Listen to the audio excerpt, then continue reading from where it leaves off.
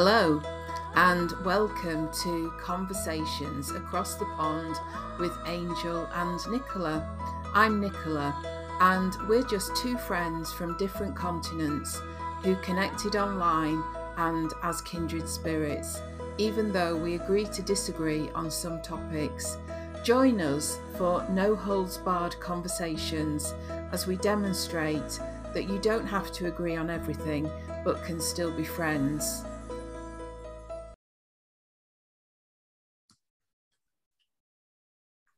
Hey, everybody. Welcome back to Conversations Across the Pond with Angel and Nicola. I am Angel, and this over here is Nicola. Hello. Yay. So today we're going to talk a little bit about how we struggle to live into the fullness of who we are and the various ways that impacts our lives. Nicola and I have just been sitting here for a good little bit, actually having a fantastic conversation, and we happen to wander onto that area. So, and just to start it off, so one of the ways that I know that I have experienced this is with jobs that I've had over the years, and Nicola and I were just talking about that a little bit. So, do you want to just share a little bit about what you have experienced? Like you've experienced this in jobs. I know you just said that. Are there other ways too? Yeah. I think, as I said to you, one of my issues was with my mum, and she had very definite views of how my life was going to pan out. She wanted me to be a doctor, specifically a gynecologist and obstetrician. And one summer she arranged for me to go and spend time in hospitals where I was in an operating theatre watching operations. It was the first time I saw a naked man lying on the operating table. I saw all sorts of things. I went round with another doctor consultant who was a gynecologist, and saw all sorts of things with him. And I was prepped to tell the careers teacher that I wanted to be a gynecologist and an obstetrician. And I remember her saying to me, she said, "Is that definitely what you want to do?" Yes, that's definitely what I want to do, because it would have been more than my life was worth to say otherwise. So I think, some of my challenges, I think, have stemmed from that sort of relationship. And as I got older, there were things that were, as I said, kind of approved behaviours and things that weren't. And I learned to censor what I told my mum. So I'd tell her that I'd done things that she was happy with me doing, and things that she wasn't, I just wouldn't tell her. And it was nothing extreme. I wasn't doing anything extreme, but, there were certain things that she disapproved of. So I never told her. And, the way I dressed, there were certain things that, she was happy with me wearing. And if I wore jeans, she didn't like me wearing jeans. And so I kind of had a wardrobe that I wore when I went to my mum and dad's, and a wardrobe I wore the rest of the time. So I think, I don't know, I think you get in that mindset where you forget that it's just that one person that has got this issue, but it becomes part of who you are as well. And you start presenting the things that you think are acceptable, because somewhere in your head there are things that are acceptable and things that are not. And it's something I still struggle with now. It's unconsciously, it's still there. And I was talking to someone recently about, some of the challenges that I was facing, and it was going back to some of the things that my mum had said. And it was still kind of affecting my behaviour now and how I do things. And it's quite bizarre, really, to think that after all this time, it's still there somewhere in the background.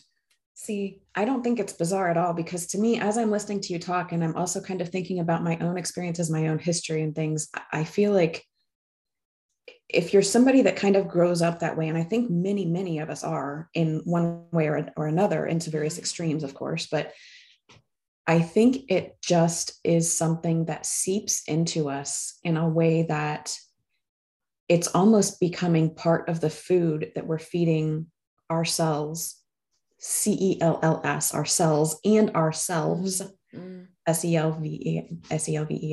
That was fun. But I feel like it just kind of becomes part of the, I want to say nutrients that we're feeding ourselves, but it's not nutritious at all, is it? It's poison, really, in a way, in a very real way, actually, I think. But my point is, it just becomes part of who we are, really. And so at a certain point, I think we kind of begin to forget what the real truth is. And we only act from, or choose from, or even think from, I think, what we've learned and kind of had ingrained within us and been taught from so long, which, this is another thing we were talking about before we started recording. I feel like that's a big part of what feeds into this whole thing of like waking up and looking around and going, what happened? Where did I go? And then not knowing kind of how to even begin to get back to yourself. What are the things that you love and that do feed you? Like all of these, and it's a very, what's the word? For me, it's been a very kind of disorienting feeling.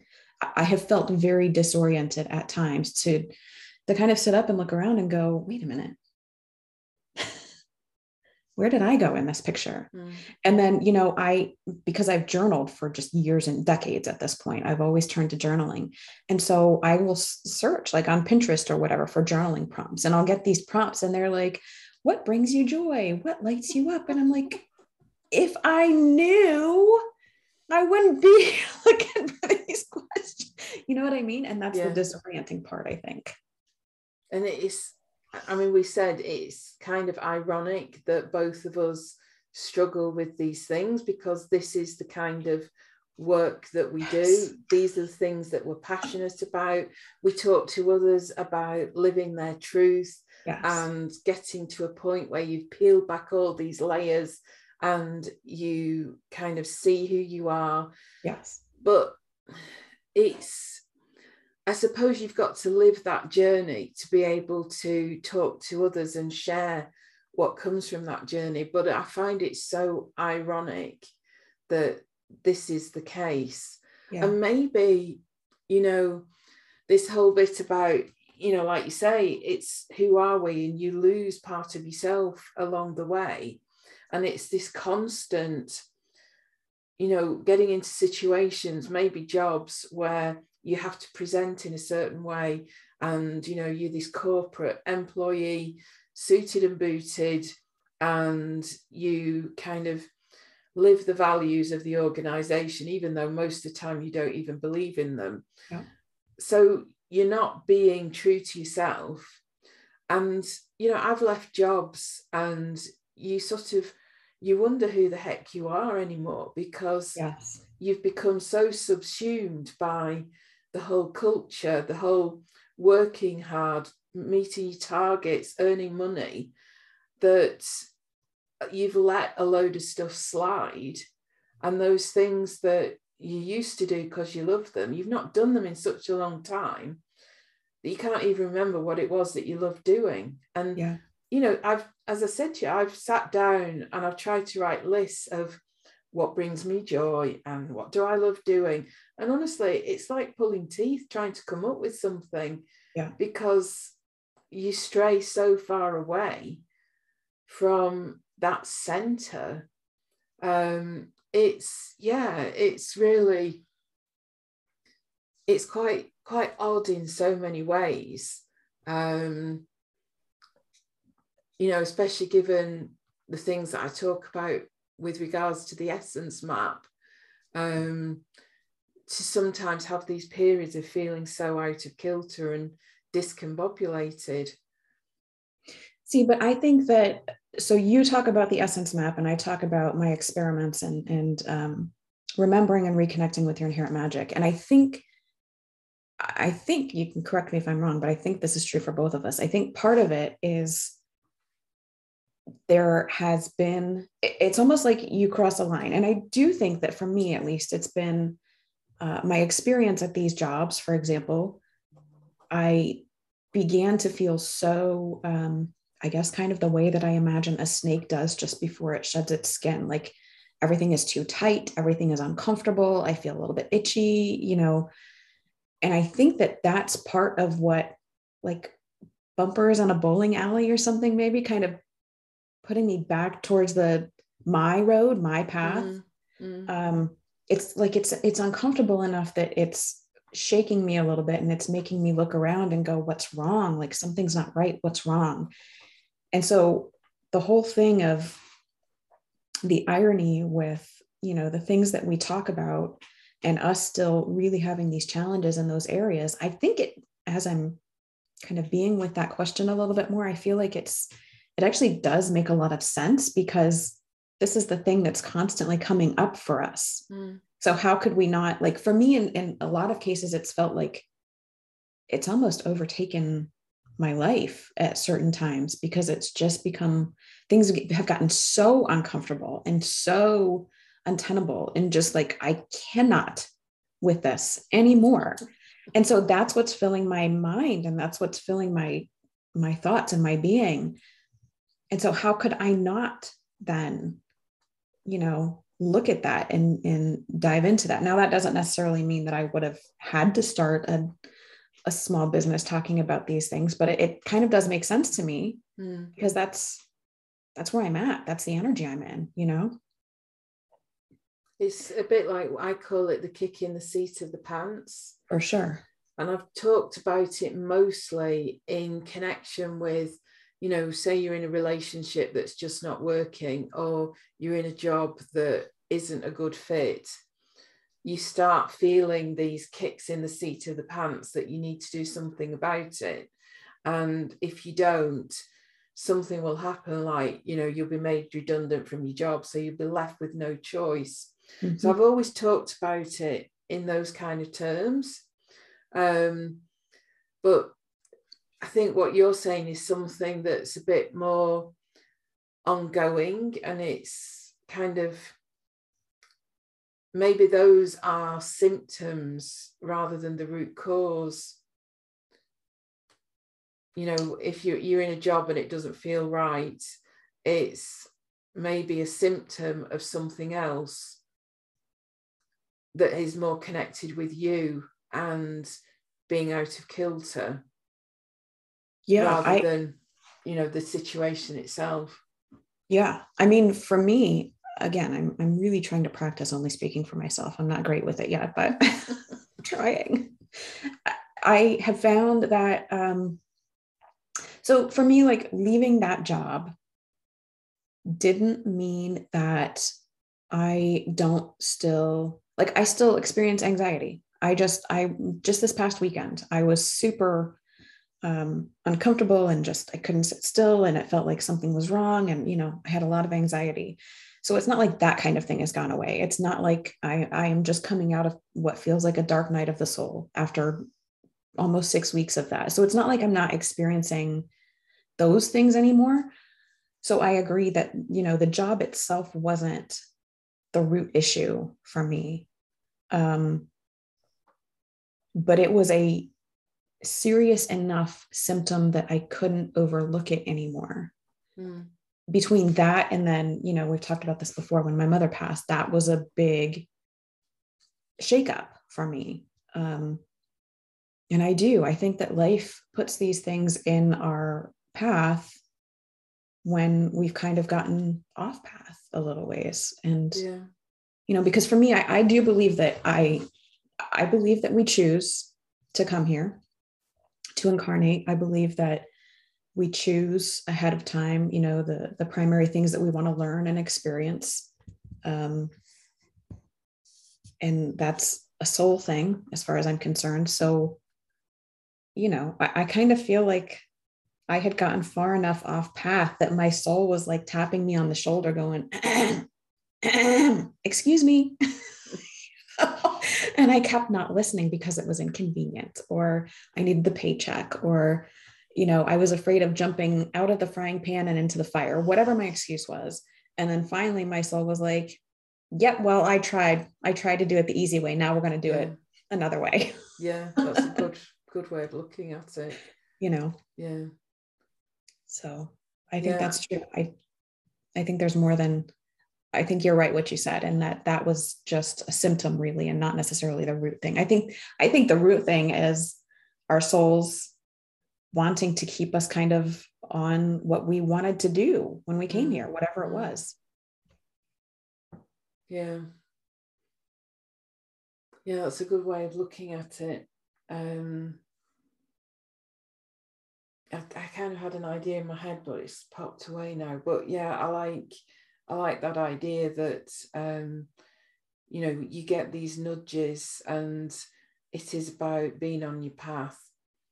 I'll have to see if the rest of it comes back. But we also talked about we kind of suppress ourselves, and we suppress what we think is weird about us. Oh God, yeah.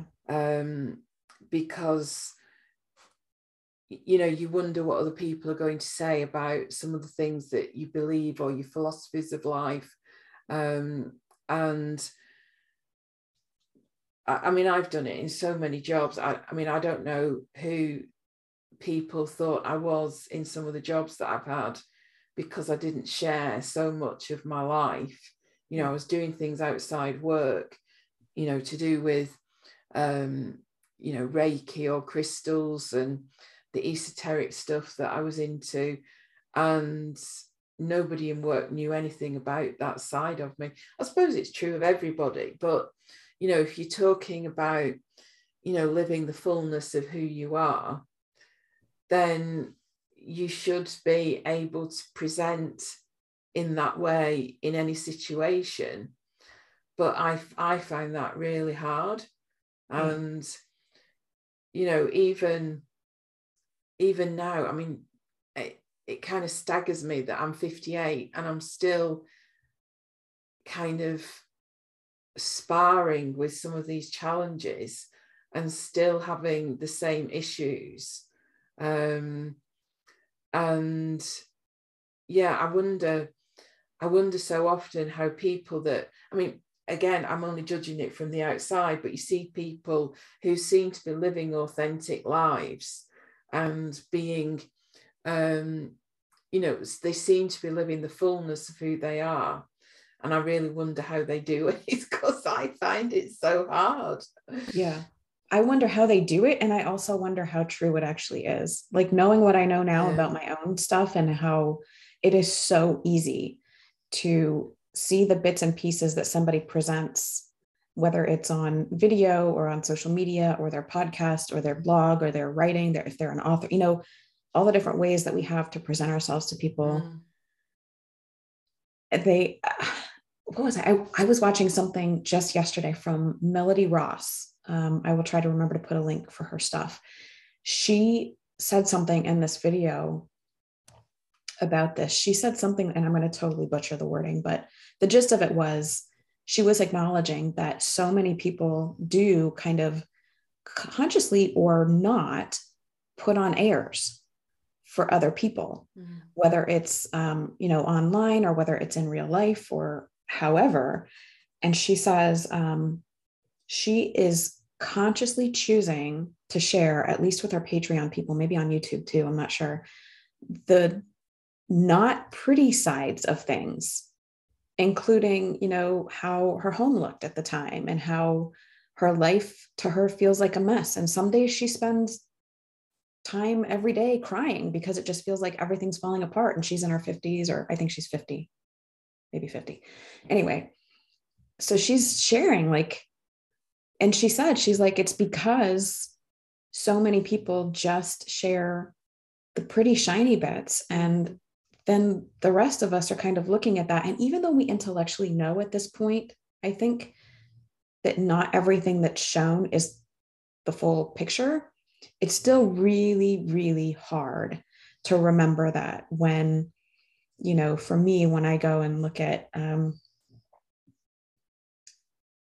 everything's a mess, kind of, you know what I mean? Or when I go through 6 weeks of struggling because it just feels like there's no joy anywhere, there's no meaning anywhere, there's no, like, why am I even here? That whole thing. And then I see other people and everybody's so shiny and happy and up and it's perfect. And oh, their lives are wonderful. And even though, like I said, even though I know intellectually that that's bullshit, it's really, really hard to remember that, especially in times of like what I was just going through. So I love that she is consciously choosing to show all different sides of it, you know? And as to what you said about, I do think it's true that probably, I would say most people don't, and some feel like they can't show who they really are. But I don't know. Like I said, I do. I wonder, for the people that do seem like it, I wonder how much of that's true. I wonder, yeah, like you'd said, how did they get there? Like what steps? And maybe that's something we can talk about. Like, how do we begin to get back to self? Since that's something that you and I both kind of talk about anyway. Like, so for you, with, you know, to whatever extent you want to share with what you're working through now, like, how do you intend to, like, seeing what you're seeing consciously now, talking about what we're talking about, how do you intend to kind of move forward back toward yourself? I guess it's taking really small steps, because right now, looking at where I am and where I want to be is such a long way away. Yeah. It feels like I've kind of stepped so far away from what I think of as being in balance or aligned. The only way to do it is by starting with small steps. Yeah. And I mean, I don't know if you do this. I find as well, when I'm kind of up against it, it's really challenging to actually make that first step. Oh, for sure. Yeah. You know, it's like, you know, I've kind of stopped doing a lot of things, and just something simple like going for a walk, it becomes this humongous task to do. You know, because I'm thinking, well, if I go out, I've still got all this to do, and I've got all this to do, and I've got this long to-do list, and I need to phone them and email them, and I better not go for a walk then. Yeah, I don't know. I don't know why it seems so hard, but you reach a point where things just seem so difficult to do. And I think, you know, you just literally have to make yourself. You just have to say, right, ignore the rest. I'm going to go for a walk, and just do that one walk. And then the next day you have to do it again. You know, I think you've kind of, it's like gathering in all these bits of yourself that you've kind of left somewhere. Yes. And, you know, it's like you don't know where you've left them, but it's kind of a bit like being Sherlock Holmes. And yes, you know, sometimes I look through, well, I tell you what, I have looked through. I looked through some of my old blogs that I wrote in the 1990s, and I went on Wayback Machine because I've been trying to do some daily logging, and I thought, oh, well, I'll try and copy some of those over, so I've got them. And I'm reading them, and these things that I was doing, and oh, I'm going here, I'm going to the theatre, I'm going to the park, and I've been taking pictures, and it's like, who was I? Yes. You know, I can't remember the last time I went to theatre. Obviously I don't live in Manchester anymore, so I don't go to the park, but I'm not taking photographs like I used to. And these were things that were really important to me and things that I really loved doing. So yeah, it's quite strange reading some of these things and just reminding myself of what I used to love to do. And I think I always say to people when I'm talking about the Essence Map, think back to all the things you used to love doing as a kid. And reading, I used to read all the time. Yeah, if I didn't have a book, I'd read the cereal box when I was having my breakfast. And I used to have a book propped up when I was brushing my teeth. I was reading at every possible opportunity. And now I find it really hard to read. It's, I used to sit on a Sunday afternoon with a book and I'd sit there for a few hours just reading. Yeah. And now it's really hard. It's sort of, I think it's a combination of you have to make a conscious effort and you have to make some conscious decisions. And you almost have to compile these lists of what does bring you joy and what do you love to do. And you might not be doing them right now, but you need those reminders and you have to start doing them again so that your body kind of remembers how much you used to love doing them. But I think, it's starting small, and it's almost an academic exercise initially to work out what those things are. Yeah. And what should be on your list. Yeah. Yeah. I think that because when you kind of at this point, you can't just sit there and remember. Yeah. Because you're so far away from being in that place. Yep. I don't think it can be an intellectual thing. Like for me, I'm looking on my calendar real quick because I just did something yesterday that I wanted to share. So for me, it needs to be, if not daily, pretty damn close. And I need to have a way of remembering and tracking it. Otherwise, my brain will tell me all kinds of things like, I don't have time. It's selfish to do that. Other things are more important, like whatever. And so I have all kinds of daily things in place, which is why I do the experiments. It's why I run my experiments the way I do, with the reminders and the notes and I have a tracker printed right now behind me, or in front of me rather, that I can, highlight the day when I've done my thing for the day. And then just yesterday, I was sitting thinking, I did a clear off of my desk so that I could see everything when I came in this morning and feel that spaciousness. And I was like, okay, what do I actually need? It, again, if not daily, pretty close. Like, what are the primary elements that I need to keep taking steps back toward myself? And I wrote down movement of some kind, whether it's walking or yoga or whatever, touching stillness, which is meditation, some kind of writing, remembering to ask for help and connect with life, which for me, I have this thing from Marianne Williamson that I heard her say years ago, and I remembered it. She says, she says that she used to get up every morning. I don't know if she still does this. She would wake up and she would say, where would you have me go? What would you have me do? What would you have me say? And to whom? And I feel like this is my way of kind of reaching out to what I would call life, God, goddess, spirit, divine, whatever, and consciously choosing to reconnect with that something that's bigger than me and say, here I am, I'm here for another day. Thank you for that. It's all yours. You take over, you drive, because I don't know what the hell I'm doing. But I need a way of reconnecting with life every day. And then the last two things are pulling an oracle card.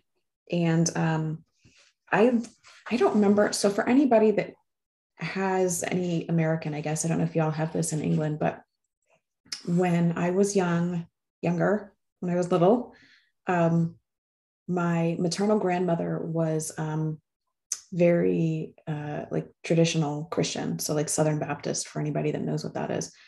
And they would have, it was called the Daily Bread, Your Daily Bread. So it was like a little booklet, and it would have we have okay, those. good, yeah. So like the piece of scripture and then a piece of writing on the scripture, and you would do this every day. And I loved the idea of some kind of spiritual nourishment every day. And I'm not Christian. I'm not religious. I don't like any of it. I didn't want anything that felt religious. So for a long time, I was looking for something that would feed me in this way without being religious. And I found, I'll put a link to this too. I found Melody Beattie's Journey to the Heart, Daily Meditations on the Path to Freeing Your Soul. And so now every day I read one of these and I just kind of sit with it. So that was my list: movement, touching stillness, writing, connecting with life, pulling an oracle card, and Journey to the Heart book. Now, the touching stillness, I try to do that for an hour every day. I'm back to doing my hour of meditation every day. And the movement, that, you know, my husband and I right now are taking a walk, and that takes 30 to 45 minutes. So some of this does take some time. And that's another part of what I'm finding challenging, is like, you got to get up at, you know, I mean, we get up at like 5:30 so that we're back before the sun comes up, because it's too stinking hot to be outside here once the sun is up. But we get up at 5:30 and start the day. And so I try to get all this stuff done and get myself dressed and showered and ready for the day so that I can start working by 9 o'clock.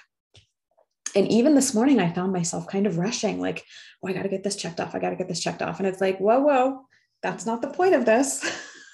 You know, the point is like my tattoo here, my compass, to get back to who I am, to follow my North Star and get back to who I am. But anyway, all of that to say, for me, if I don't have daily actions that I'm taking toward myself, I am probably not going to, I'm not going to remember. I'm not going to do it. So that's my way of prioritizing it so that I do. Because we're worth it. Yeah. You know? Yeah. Well, I think that's the point. We don't think, well, I often don't think I am worth it. What you were saying about reconnecting to yourself. And I think maybe we're reconnecting to source, which is the same kind of thing. But I think, you know, a lot of the time when we're out of kilter, it's because we're not doing those things that connect us to source as well. Yes. I mean, if you think of it like energy, if you don't put fuel in your car, your vehicle, it's not going to go. You know what I mean? Yeah. And we forget that, in a way, like, the way that I believe is we're all kind of sparks from life. We're all pieces of God or life or the divine or whatever.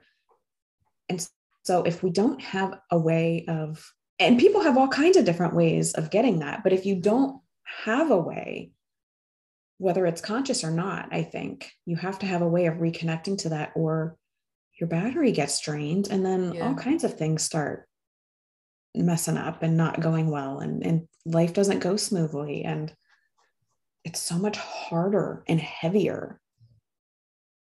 Yeah, I think I do. I think because of what we are, if we're not reconnecting to that in some way on a regular basis, it becomes way more difficult to be here. Yeah, I think that's like almost the heart of the issue, really, that if you don't do that connection or reconnection, you know, you're not reconnecting to yourself, but you're also not reconnecting to the bigger whole. WHOLE. Yeah. I mean, for me, when I think of self with a capital S, that's kind of how I think of it, is because I do believe that I'm a part of God. Ultimately, I think that I come from that energy, and that, you know, that's what this tattoo is. I have a tattoo for everything. But I do. I think that we all come from that. And so that's kind of how I refer to it. Although I know that different people talk about self in different ways, and different people see the divine in different ways, and they see like we have a higher self, and then above that is, a yet higher self, and then above that is God eventually. Like, I know everybody's got their own way of seeing it, but that's kind of how I hold it. And yeah, I think too that that's part of what this, for me, this whole dark night of the soul has been, is I don't know. I just, for even everything that I do and talk about, just the way that society is and the way that our lives are, and feeling the need to be productive and busy and whatever, it's so easy to prioritize all the other things to the detriment of what are very valid needs that our souls have. And I do think that it's kind of by design as well sometimes. Yeah. Because, it's like they'd rather you went down a certain path and didn't necessarily have this awakening or this understanding. And I think that's part of the issue. And I think, having, like you say, you get this dark night of the soul because you've got so much of this other stuff coming in and presenting itself to you. I think, you end up suppressing some of the good stuff. Yeah. Yeah. I think, I don't think people realize this, but one of the things so like the way that I grew up with my bio mother, it was not safe and it was not okay to express emotion. If not even to cry or to feel sad as a kid, so I learned very, very young to, if I was about to cry, I call it my trap door. This trap door, it feels like this trap door just comes down and it cuts everything off. Now, the problem with that, and what it took me a long time to realize, is that wasn't just cutting off sadness and anger and things that we consider quote unquote negative emotions, which I think is bullshit. I don't think there's such a thing as a negative emotion, but it also cut off everything else because they're all too intertwined. It can't not. If you're cutting off any of your emotions, it's going to have an impact on everything. And then that has an impact on, I really believe for me, that's a big part of what led to my experiences of depression and anxiety through most of my youth, because I was not allowed to feel anything quote unquote negative, but then that cut off everything else. And for me, I really am a very, very spiritual person. And if I'm not connecting with that very regularly, I begin to feel very empty and hollow and hopeless. And what's the point of being here and all of that? And that was cut out because I was trying to tamp down all of these other emotions, not realizing that it was going to have an impact on everything. Sorry, this dog is snoring loudly, even more loudly now. Lexi says hi. So, yeah. Yeah. Well, I think the suppression bit is the key. And I think, this is just a theory, but I think when we suppress stuff, that's when we get depressed because, again, we're not being whole. And yes, it's sort of, I think we want, our default is to be whole, and that's kind of what we want to do. But often things in life stop us from achieving that. And then, like you say, it's like, what am I here for? Why am I here? And, I'm so disconnected from source, or that energy doesn't feel worthwhile. And it kind of, for me, it all comes back to suppressing something that needs expression. Yeah. So then it becomes a question of, how do I stop suppressing so that I can expand into my fullness? And I think there are as many different potentials for answers as there are people, because it's not only a matter, you kind of alluded to it earlier. It's not just a matter of what are the things that light me up and make me happy and bring me joy. it is that, but also, like we've said, we many times have forgotten or been led so far off of our path that we don't even necessarily know anymore. But then also, I think a lot of this goes back to, things that we experienced when we're young. And I know that the big word these days right now is trauma, but it's true. And in, I think almost every case, honestly, I have yet to run into somebody that hasn't experienced something that kind of shut them down in some way or led them to create habits and beliefs within their own lives that are keeping them now from living fully as they would if they could just, wave a magic wand and everything's perfect for them. So I think that it's a kind of a multi-threaded issue. And like I said, I created that list for myself so that I remember I have no excuse to not at least remember every day.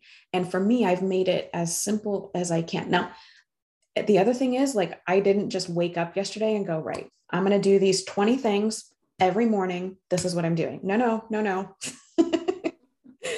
I started on the meditation piece in January or February of this year. I've been working on it since then, and this is now July. The writing thing, I've been doing that on a weekly basis for the past year and a half now.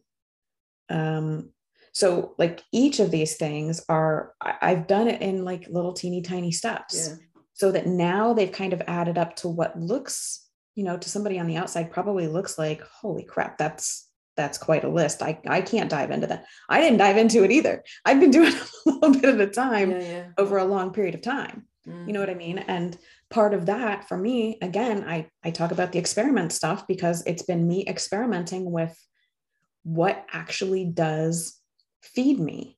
And I might not know right in the moment. Like a lot of times people say they can't meditate and they get frustrated with it. And they say, well, nothing's happening. I'm sitting here. It's been 20 minutes and nothing's happening. It's like, well, that's probably true. There's not going to be some big boom every time you meditate. Like a lot of times for me, I sit here and I freaking struggle with remembering that I'm meditating because my mind goes off to focus on this, do that, and it's like, no, I'm breathing. I'm just breathing right now. You know what I mean? Like, but then later or the next day or the next week, I might have just a massive realization. And it's like, oh shit. And I can trace that back to that's from meditating, because otherwise I don't have the space for this. Anyway, my point in saying all of that is I think sometimes people too expect an automatic response from something they've done right now. And you're not always going to get that. We want to, right? But I think part of experimenting and just being open to testing these various things that feel like they might have some energy for you, it's just that you're testing, you're experimenting, you're playing. Just, give it some time, follow along, see what happens. And then if it's been a little while and you're still not feeling anything from it, cool, drop it, try something else, but just like you said, just a little bit at a time. And it's that incremental thing. Yes. This is what a lot of these online writers say. If you want to be a writer, you've got to probably give it a year and a half, 2 years before you actually get to a point where you've gained some sort of traction or momentum. I'm guessing, it's the same thing. Well, it's the same with anything, isn't it? You've got to put the time in to get to the top of the hill, and then it starts flowing more. Well, and you're creating new neural pathways too. You've got the old ones, and we've all got these old grooves in our brains from habits and beliefs, and this is just the way things are done, that kind of thing for years. So I think it's really unreasonable for us to expect for something to change after, a week. And that's part of the discomfort, is you're actually creating these new grooves in your brain of doing something different. Yes, it's going to be uncomfortable. Probably it's going to be it's going to be a process. But for me, I also found even with the discomfort, it still felt more like relief than not doing it, because I knew there was something in me that was just, do you ever have that feeling of like, I am going to climb out of my ever loving skin if something doesn't, you know what I mean though? That like, I have got to get out of here. For me, the discomfort of changing things and doing things differently was way less than the discomfort of, I'm going to climb out of my skin, you know? So, and not everybody's going to be in that place necessarily, but I think it's just a choice that we each have to make for ourselves. What's best? Yeah. Is this a heavy one? Well, not really. It's sort of, I like what you do every day. And I think that's part of what I'm lacking, that consistency and, building a practice. It's regrouping and pulling these things in. Yeah. I feel like, I kind of got to do a reset and remember the things that I used to do. And, I've got loads of Oracle cards. I've not looked at those for ages. And like you, I used to do one every day and, read it and kind of absorb it. And I used to read a lot of, the stuff like melody and but it's like, why do we let it all go? I know. It's quite bizarre, really, that, you've got these practices and these things that you might have done for a long time, and then something happens and they all fall by the wayside. And you end up back at square one. Yeah. Having to start again. But yeah, no, it was interesting hearing the things that you do. And it's, it's a good reminder for me of things that I need to start putting into practice again. But like you say, building it rather than trying to do a whole load of things. Yeah. Otherwise, I feel like it's so overwhelming. Yeah. Even for me, when I woke up this morning and I looked at that list, I was like, like I said, I started to get like, gotta get this done. And it started to feel, and I was like, I literally had to stop and remind myself, no, this is meant to feed you. Yeah. Not to stress you out right at the beginning of the day. Yeah. And so like, if I don't hit the one thing that I prioritize is touching stillness, because I am finding if I don't have that silence, I am way more likely to just have a rough time mentally and emotionally.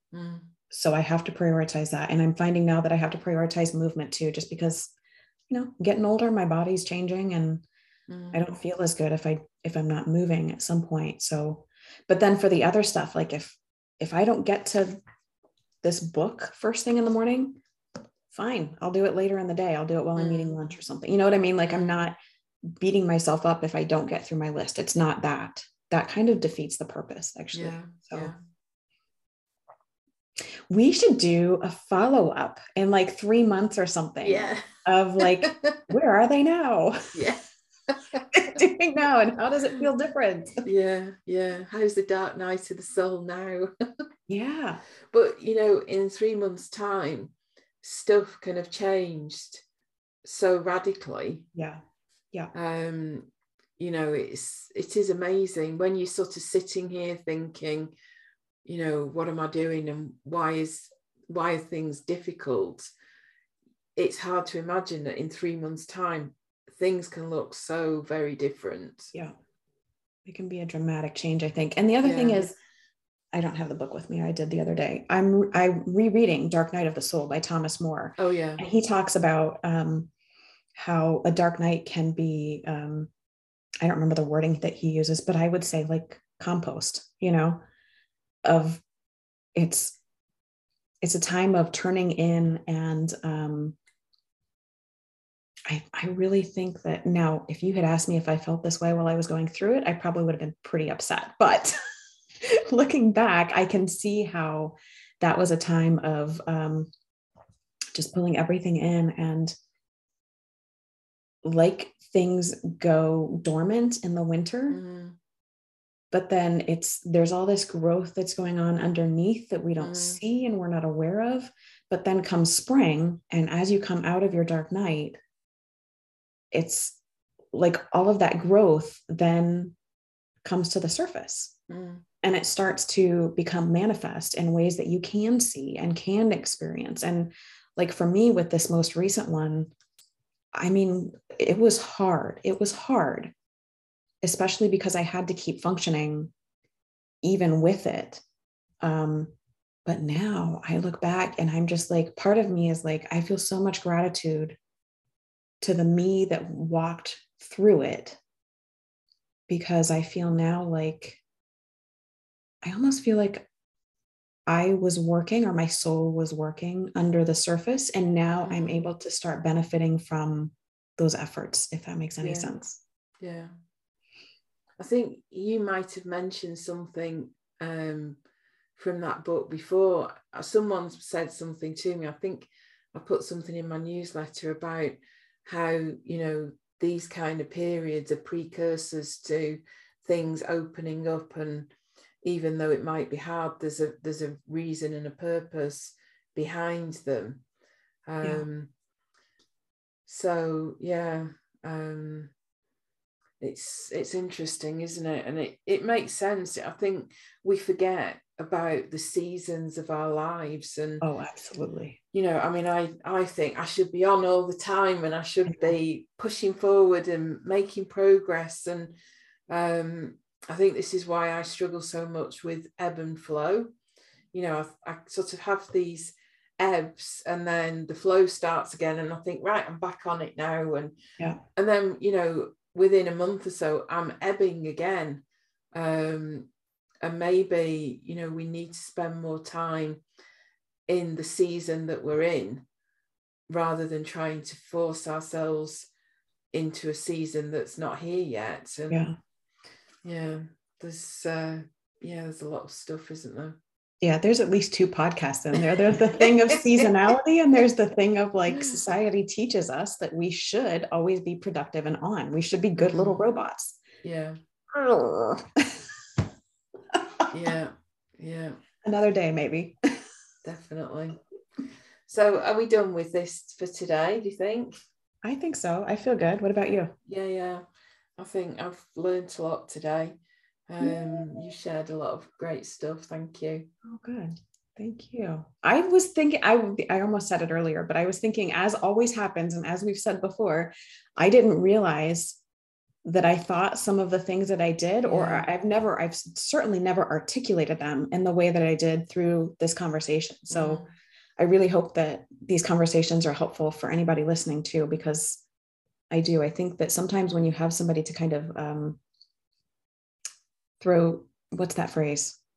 Throw things up against, or like a sounding board. And sometimes I think that helps to by somebody. I think that helps to clarify what we think about things. So hopefully this helps other people who are listening to maybe get some clarity themselves. Hopefully. Cool. Great. Well, thank you for listening, and we shall be back again in a couple of weeks. Yep. So see you then. Bye for now. Thanks so much for listening to Conversations Across the Pond with Angel and Nicola. I'm Angel, and we are thrilled that you're along for the ride with us. If you enjoyed this episode, remember to subscribe in your favorite podcast app so that you're notified each time we publish a new one. This is a passion project for both of us, so to find us online, please go to agentlelife.co.uk to find Nicola, and to rootedmystic.com to find Angel. Thanks again. We'll see you soon.